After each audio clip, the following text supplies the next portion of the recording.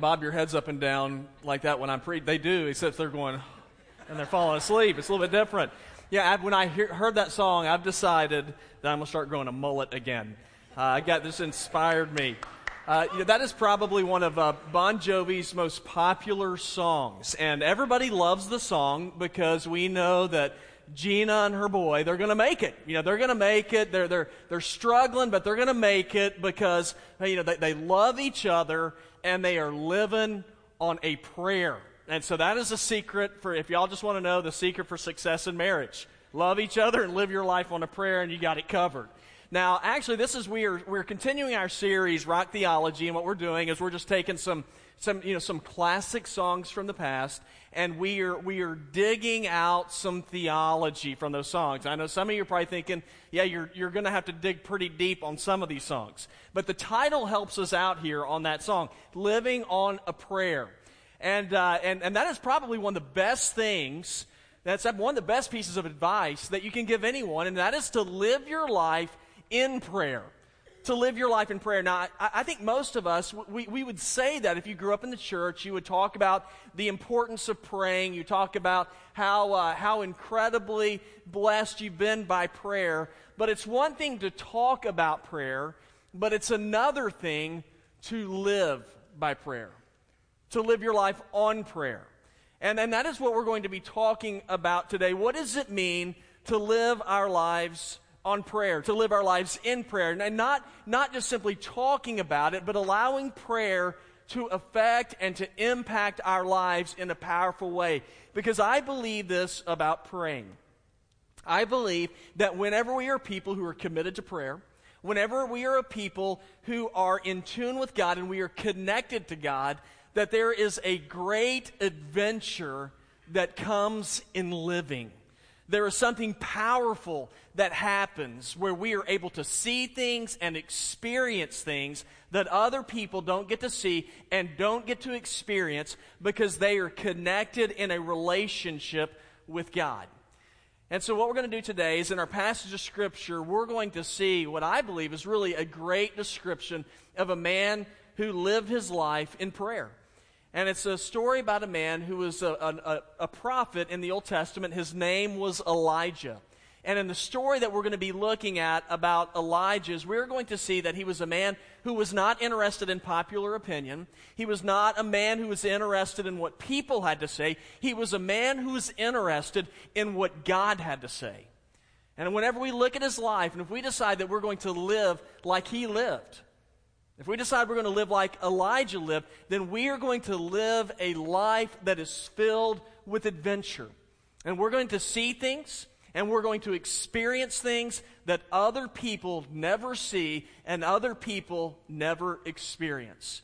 And so if you have your Bible, we're going to look in 1 Kings chapter 18, and we're going to look in verse number 41. And so if you have your Bible, I'd love for you to turn there.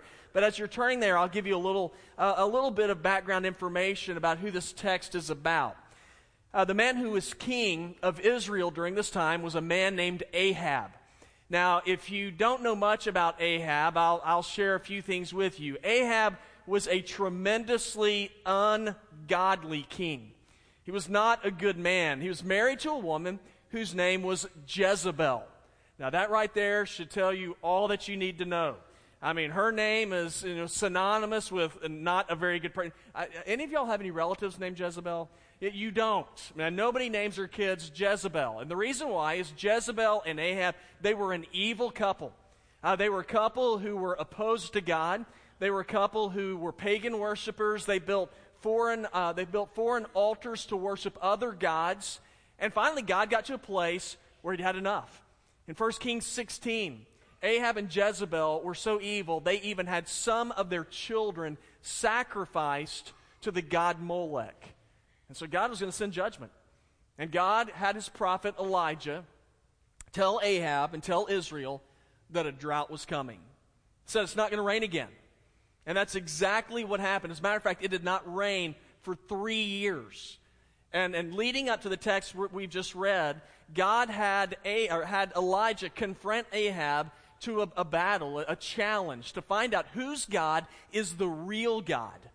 And if you know that story, you know that Elijah built an altar, and he had the false prophets build an altar. He said, let's see whose God's real. Whoever's God sends down fire from heaven to burn up an altar. That's the real God. And so Elijah just ups the ante, and he says, watch this. And he gets a bunch of water, and he pours it all around his altar, all over the altar. And he said, I'm not even going to make mine wet. And then what happened? Well, God had fire come down, and it consumed Elijah's altar, and the false god's altar, it just stayed there. I mean, absolutely unbelievable, miraculous victory that Elijah was able to see. And I believe he was able to see that because he was a man who lived his life in prayer. And he was connected to God, and he knew what God had promised, and so his life was filled with adventure. So here's the question for you and for me. How can we live our lives in prayer? And what are the adventures that come when we live our life in prayer? And I want to share with you the first one. The first adventure that comes with living life on prayer is you will see things before others. You will see things that other people don't even see in life. Let me read to you in verse number 41. It says, Elijah said to Ahab, go up, eat and drink, for there is the sound of a rainstorm. And so Ahab went to eat and drink, but Elijah went up to the summit of Carmel, and he bowed down to the ground and put his face between his knees. And then he said to his servant, go up and look toward the sea. And so he went up, he looked, and he said, there's nothing. And 7 times Elijah said, go back. Now, as I said earlier, what was happening at this time is there's a great drought that was going on in Israel. It had not rained in 3 years. The situation was so severe that people were dying. As a matter of fact, you can see the severity of the drought in 1 Kings 17, verse number 12. Elijah had traveled to this lady's house, and when he got there, she was a widow, and he asked her to make him something to eat. And here's how she replied to him. She said, "As the Lord your God lives, I don't have anything baked. Only a handful of flour in the jar and a bit of oil in the jug. Just now I'm gathering a couple of sticks in order to go prepare it for myself and my son so that we may eat it and die." Now, the drought was so severe. I mean, this is a lady that she doesn't have much of a future. You know, she's not looking forward to a whole lot of things in life. There's no relief in sight. She said, "This is all I've got left, and we're going to have one last meal, and then we're just going to starve to death and die." And that's how dire the situation was. And then one chapter later, we get to the story we're in right now. And we see Elijah goes to King Ahab, and he says something unbelievable. He says, "Ahab, I hear the sound of a rainstorm." It's not rained in 3 years. There are no clouds in the sky. People were desperate for food. But he was able to say that because, guys, that is what happens whenever we live our lives on a prayer. You're able to see things that other people can't see. You're able to anticipate a move of God when nobody else sees it coming. So here's the question I start off with in the lesson. Why in the world did Elijah believe it was going to rain? And it's real simple. Because God said it was going to. All the way back in chapter 18, the very first verse, here's what God told Elijah. He said, after a long time, the word of the Lord came to Elijah in the 3rd year of the drought. He said, "Go and present yourself to Ahab, and I will send rain on the surface of the land."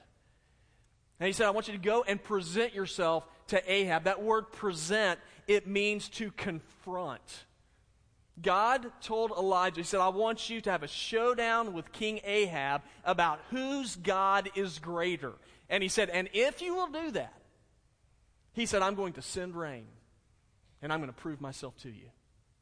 If you are obedient to me and you listen to me," God said, "I will reveal myself to you." Now, guys, here's the deal. Whenever we spend time in prayer with God, whenever we spend time reading what God's Word has to say, there's going to be something you're going to discover. And that is that God makes a whole lot of promises to His people in the Bible. Over 3,000 of them in the Bible.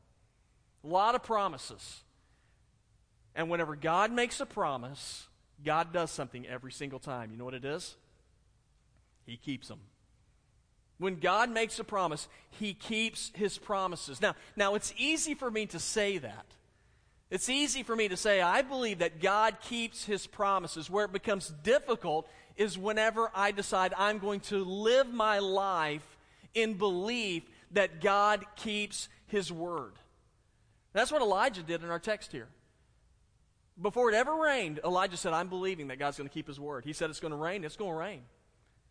And he was willing to let other people know about what God had to say. Now, you have to understand, the people could not stand Elijah at this time. Ahab hated Elijah. He wanted him dead. He had the power to make Elijah dead. But Elijah didn't back down. Elijah lived on a prayer. He lived in the promises of God. He staked his life on what God had promised. And he confronted Ahab, and as I said earlier, he built an altar, and God consumed that altar with fire, and everybody knew who the real God was, and Elijah was filled with confidence. He's filled with confidence because he saw God come through for him. Now, I don't know about y'all, but don't you desire for something like that to happen in your life? Where you see God move, where you know God is leading you in a certain way, where you sense in your heart that God has given you a promise, and then you act on that promise saying, "I believe that it's going to happen," and then you get to see it happen. Doesn't that sound good to you? I mean, I look at that and I think, I want stuff like that to happen in my life. That's how Elijah lived. He said, God promised rain. So what does that mean? It means it's going to rain. And what we see in our text is that Elijah, as he's with his servant, he told his servant, he said, "I want you to go from the top of this mountain, look out towards the Mediterranean Sea, and tell me what you see." Now, why did he do that? Because he was waiting for the rain to start coming. Now, if I was sending a servant out, I would look forward to my servant coming back and saying, man, the clouds are dark, lightning's everywhere, it is thundering like crazy, unbelievable. But that's not what happened. The servant goes out, he looks, and when he comes back to Elijah, Elijah said, what did you see? What did he say? Nothing. Okay, at this point, because this is who I am, I'd be in panic mode. What do you mean nothing? God said it was going to rain. Not anything there? Come on, God, I'm sticking my neck out on the line for you. But that's not what Elijah did. What did Elijah do? Elijah looked at him and very simply said, go back. Now, why did he tell him that? Because he could see things that others couldn't see because God had given him a promise and God said it's going to rain. And he was trusting that God's word was true, so he said, go back. He was confident. You know, last month, there was a big football game on television. It was Clemson versus Alabama, and I know that many of you watched that game. And as you watched the game, it came up. Clemson scored. What was it? 1 second left, 1 or 2 seconds left. They scored at the end of the game to win the game. Now, how many of y'all watched that game? How many of y'all watched that? Okay, you can put your hands down. How many of y'all are Clemson fans? Okay, everybody in orange already. Yes. Okay, so there's some Clemson fans in here. Okay, now and y'all are all proud. First service, we had a guy that lifted up both hands and he was going like this, number one. And so he's real excited. Okay, but I'll tell you this. When there was about 3 seconds left in that game, he wasn't doing that. I mean, you're chewing your nails down to the, right down there to the quick, scared to death. Thinking, man, I hope we can pull this thing. You're nervous. I mean, I'm sure your stomach was all in knots. But then the miracle happened, right? And so now everybody's Clemson fans are excited, incredible game. Okay, now I guarantee you this. Every time that game from now on comes on ESPN Classic, I know y'all will watch it every time it comes on. You're going to sit down, you're going to pull out a bowl of popcorn, and when it gets down to that last few seconds, what are you going to do? You're going to sit there and just smile, and you're going to pound that popcorn right in your mouth. And you're not going to have one knot in your stomach. Now, why is that? You already know who won. You already know who won the championship. Okay, now that's the sense I want you to have about where Elijah is in our text. Elijah says, go and tell me if rain's coming. It's not coming. He's just sitting back eating popcorn going, it's going to though. We're going to be just fine. He was able to relax. You see, God had already given a promise, so he was able to see the end before everybody else did. Now, what about you? When it comes to God's promises, do you believe them? And not just believe them, but do you live in light of those promises? Whenever you see a person who is broken by addiction, whenever you see a person who has lost all of his confidence because of a betrayal of a spouse, whenever you see a person who is living their life in immorality, are you able to look and say, I know if God simply got a hold of you, it'd change your life? That if God touches your life, he can transform you and use you like you never dreamed before. You see, I believe this. I believe there's a lot of victories that are left out on the battlefield because too many of us have quit. Because we've given up. Not believing in the promises of God, because sometimes we feel like, well, I've had to wait for so long, I just don't think they're ever going to happen. Well, I look at the adventure that Elijah was able to live in, because Elijah, very simply, he was able to see things before others did because he trusted God. But here's another adventure that I see that comes with living on a prayer, and that is when you're living on a prayer and you're living in prayer, you're going to persist in your prayers. You're going to persist in them. Now look with me in verse number 43. It says, then he, Elijah, said to his servant, go up and look toward the sea. And so he went up and he looked and he said, well, there's nothing. 7 times, that's the key part. 7 times Elijah said, go back. Elijah told King Ahab, he said, you need to go ahead. He goes, I know it hadn't rained in 3 years, but man, it's time to start celebrating. It's getting ready to rain. I mean, he's talking big right here. And so then after he does that, he tells his servant, he said, go look towards the Mediterranean and tell me what you see. He comes back and says, I don't see anything. There's nothing there. Now, that's not what I would have wanted to hear. And if that was me, I'd say, well, I'm going to go take a look for myself. Maybe he doesn't have good vision. But Elijah did not get up to go take a peek for himself. Now, why is that? Well, because, one, God had already told him it was going to rain. But he didn't have time to go look because of what Elijah was doing. You know what he was doing each time he told his servant to go back? He was praying. If you look in verse 42, it says he bowed down on the ground and he put his face between his knees. Now, Elijah knew that God had promised rain, so he continued to pray for rain until it came. Now, I think I would have been okay when the servant came back the first couple of times and said, I don't see anything yet. But think about this. Can you imagine the third and the fourth, the fifth, and the sixth time the servant came back and said, nothing there? How do you think you would have responded? To be honest with you, I probably would have been at a point where I said, well, maybe God didn't, maybe I misunderstood God. I probably would have turned to my servant and said, you know what, let's just go ahead and pack up and leave. I'm already embarrassed enough. It's time for us to head out and get off of this mountain. But that's not what Elijah did. Elijah heard God. He'd been praying for rain, and he believed God had promised it. So he said, I'm going to continue to pray for it until it happens. See, a lot of times, God doesn't work on your timetable or mine. God works on his timetable. And he calls for us to persist in our prayers until God does what he says he's going to do. Now, it doesn't mean that we are forcing God to keep his promises. We don't ever do that. See, but whenever we persist in our prayers, what we are doing, when you are persistent in your prayers, you are demonstrating your faith in God, that he's going to keep his word. And that's what Jesus basically said. Jesus said in Luke 11, 9 through 10, he said, so I say to you, keep asking. He said, it'll be given to you. Keep searching, and you will find. Keep knocking, and the door will be open to you. For everyone who asks, says he receives.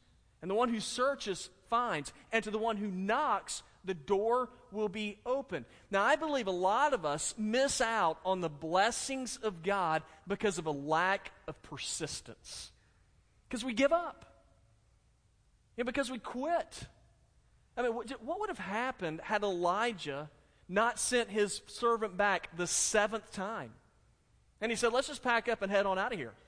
He would have missed out on seeing God answer his prayer. He would have missed out on God affirming his word. Backstage at a circus, motivational speaker Jim Donovan was able to get a tour, and he wanted to see the elephants, and so he went back, and as he was looking at them, he was intrigued by how they kept the elephants in place. And they had this little like leather strap that was tied around the elephant's ankle, and it was attached to a stake. He thought that was strange because the elephants are huge. And he's looking at it, and he's like, how come they don't, how come they're just staying there? Why don't they just yank that thing out of the ground? Because it really wasn't that significant of a strap. And the manager told him, he said, what we do, he said, when the elephants are younger, so we use that same strap and that same stake, and we tie them down. And he said, when they're younger, they try to kick out of it, and they try to get free from that stake. He said, but they can't. He said, they're too small at that point. He said, but after a period of time, what happens is as they've had so many failures, eventually, so they just quit. And they give up. He says, now they're larger and they're bigger, and it wouldn't take a whole lot for them to break free from that stake. He said, but they don't do it because a long time ago, they decided to quit trying.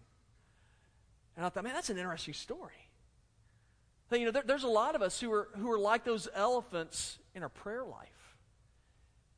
Some of us, we sense a burden where God is calling us to pray for someone or to reach out to someone, to minister to someone, to tell somebody about Jesus.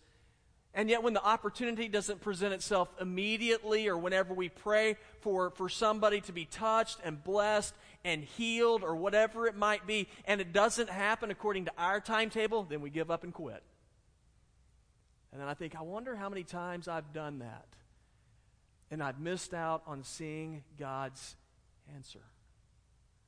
Elijah didn't do that.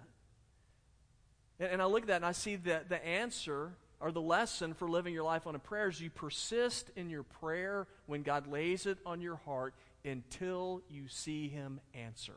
Because when God makes a promise, he keeps it. And there's adventures that come with living your life on a prayer. You see things before others. You're going to persist in your prayers. And this is the last one I want you to see. I love this one. Yeah, when you live your life in prayer, it's an adventure, because this is why. You're going to prepare for God's answer before it ever happens. You prepare for God's answer before it ever happens. Look in verse 44. It says, on the seventh time, the servant reported, there's a cloud as small as a man's hand coming from the sea. Then Elijah said, go and tell Ahab, get your chariot ready, go down so that the rain doesn't stop you.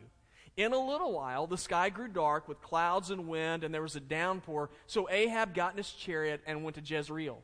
The power of the Lord was on Elijah. He tucked his mantle under his belt, and he ran ahead of Ahab to the entrance of Jezreel. Now, this is a neat story. So the seventh time, Elijah tells the servant, says, go look towards the sea, tell me what you see. That's where storms would always blow in from. So he walks up there, he looks, he comes back and says, I see a cloud about the size of a man's hand. Okay, that's not real big. And so I love Elijah's response. Say, there's a cloud the size of a man's hand, and then Elijah says, go tell Ahab, get off the mountain, because there's getting ready to be a gully washer. Isn't that cool?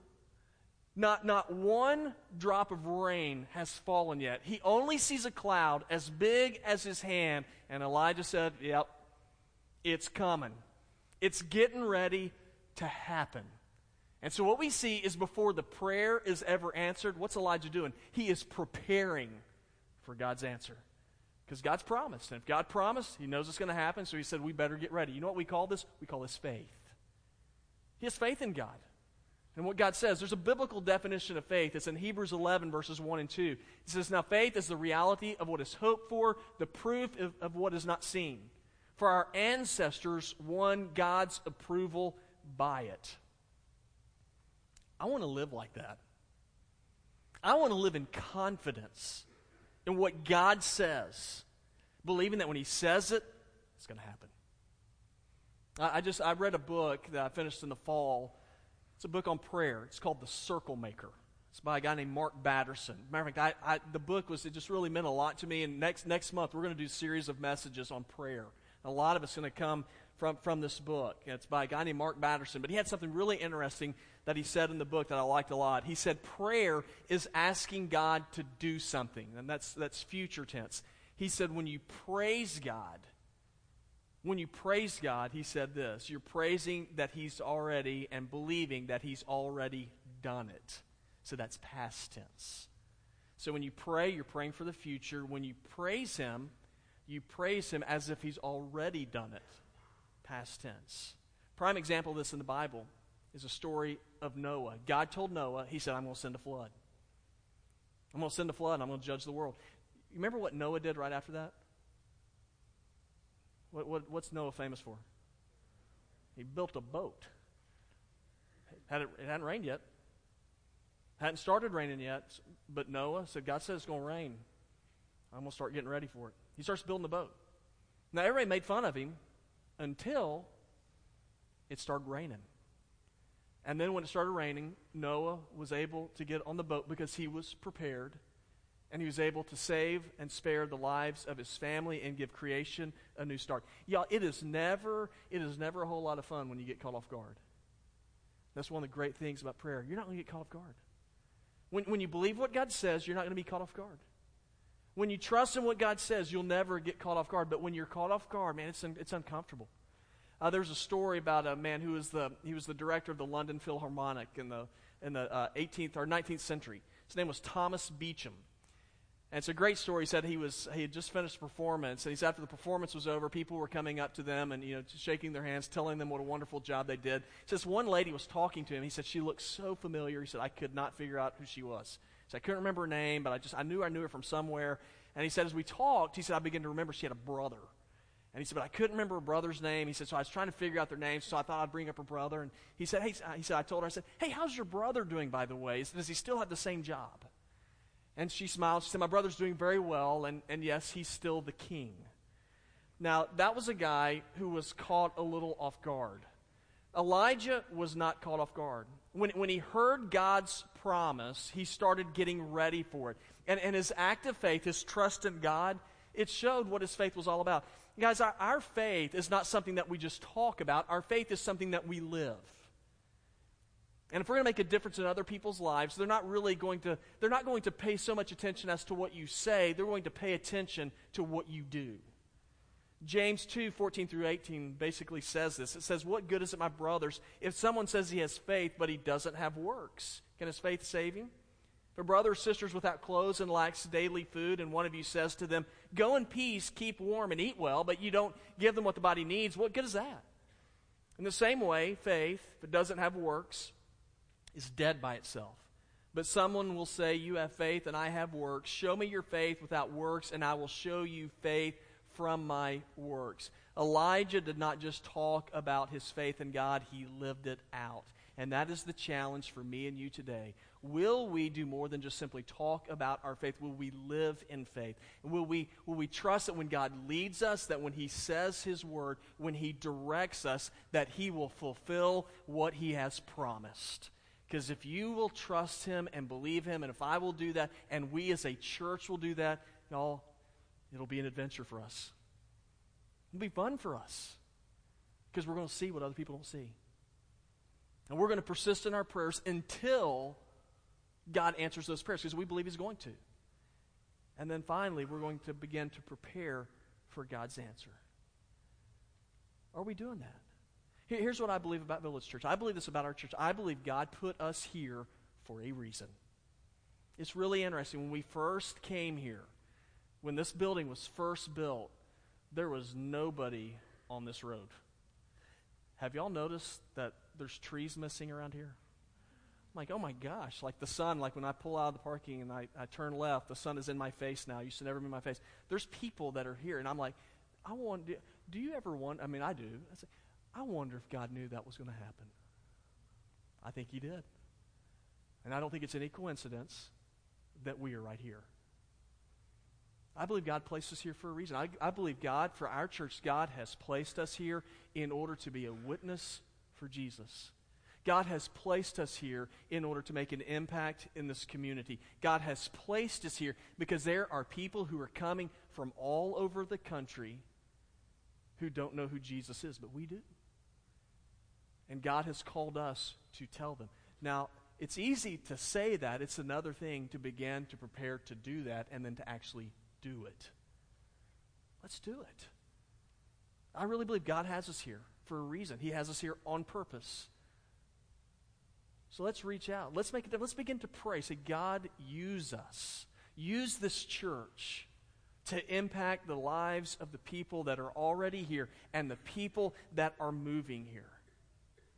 For some of us, it's time for us to begin that process of living on a prayer by calling out to God in prayer and surrendering ourselves to him and telling him, Jesus, I'm going to live for you. Jesus, I'm going to trust you. When you say that you can forgive me, Lord, I'm going to believe that. Lord, when you say that there is eternal life that you have for me, Jesus, I'm going to claim that. I'm going to hang on to that. And Jesus, I'm going to live for you. Live on a prayer. For some of you, maybe you sense God calling you, maybe for a long time, to reach out to a neighbor. Yeah, you might have one of those neighbors that's near you and you think, I need to get to know him. I need to befriend them. I need to approach them and tell them that I'm praying for them, that I care for them. I need to invite them into the church. If you sense God pressing that on your heart, then do it. Just live in faith. Live on a prayer. And begin to pray for it. Say, God, prepare that person. I'm going to do what I believe you're calling me to do. And then see what God's going to do. It's an adventure. For others of you, it could be that God is leading you and has been leading you to invest your life here at Village Church, to be a part of this church, to serve here, to invest here. Do it. Trust him. Trust God. Say, God, I really believe you're leading me here, so I'm going to be here. I'm going to invest. I'll sign up for the discovery class. Lord, I'm going to live on a prayer because, God, I believe that you've led me here. Guys, that there are so many adventures that we can live, so many things that we can see if we will live on a prayer and trust that when God gives promises that he keeps them. Let's not just talk about it. let's live it.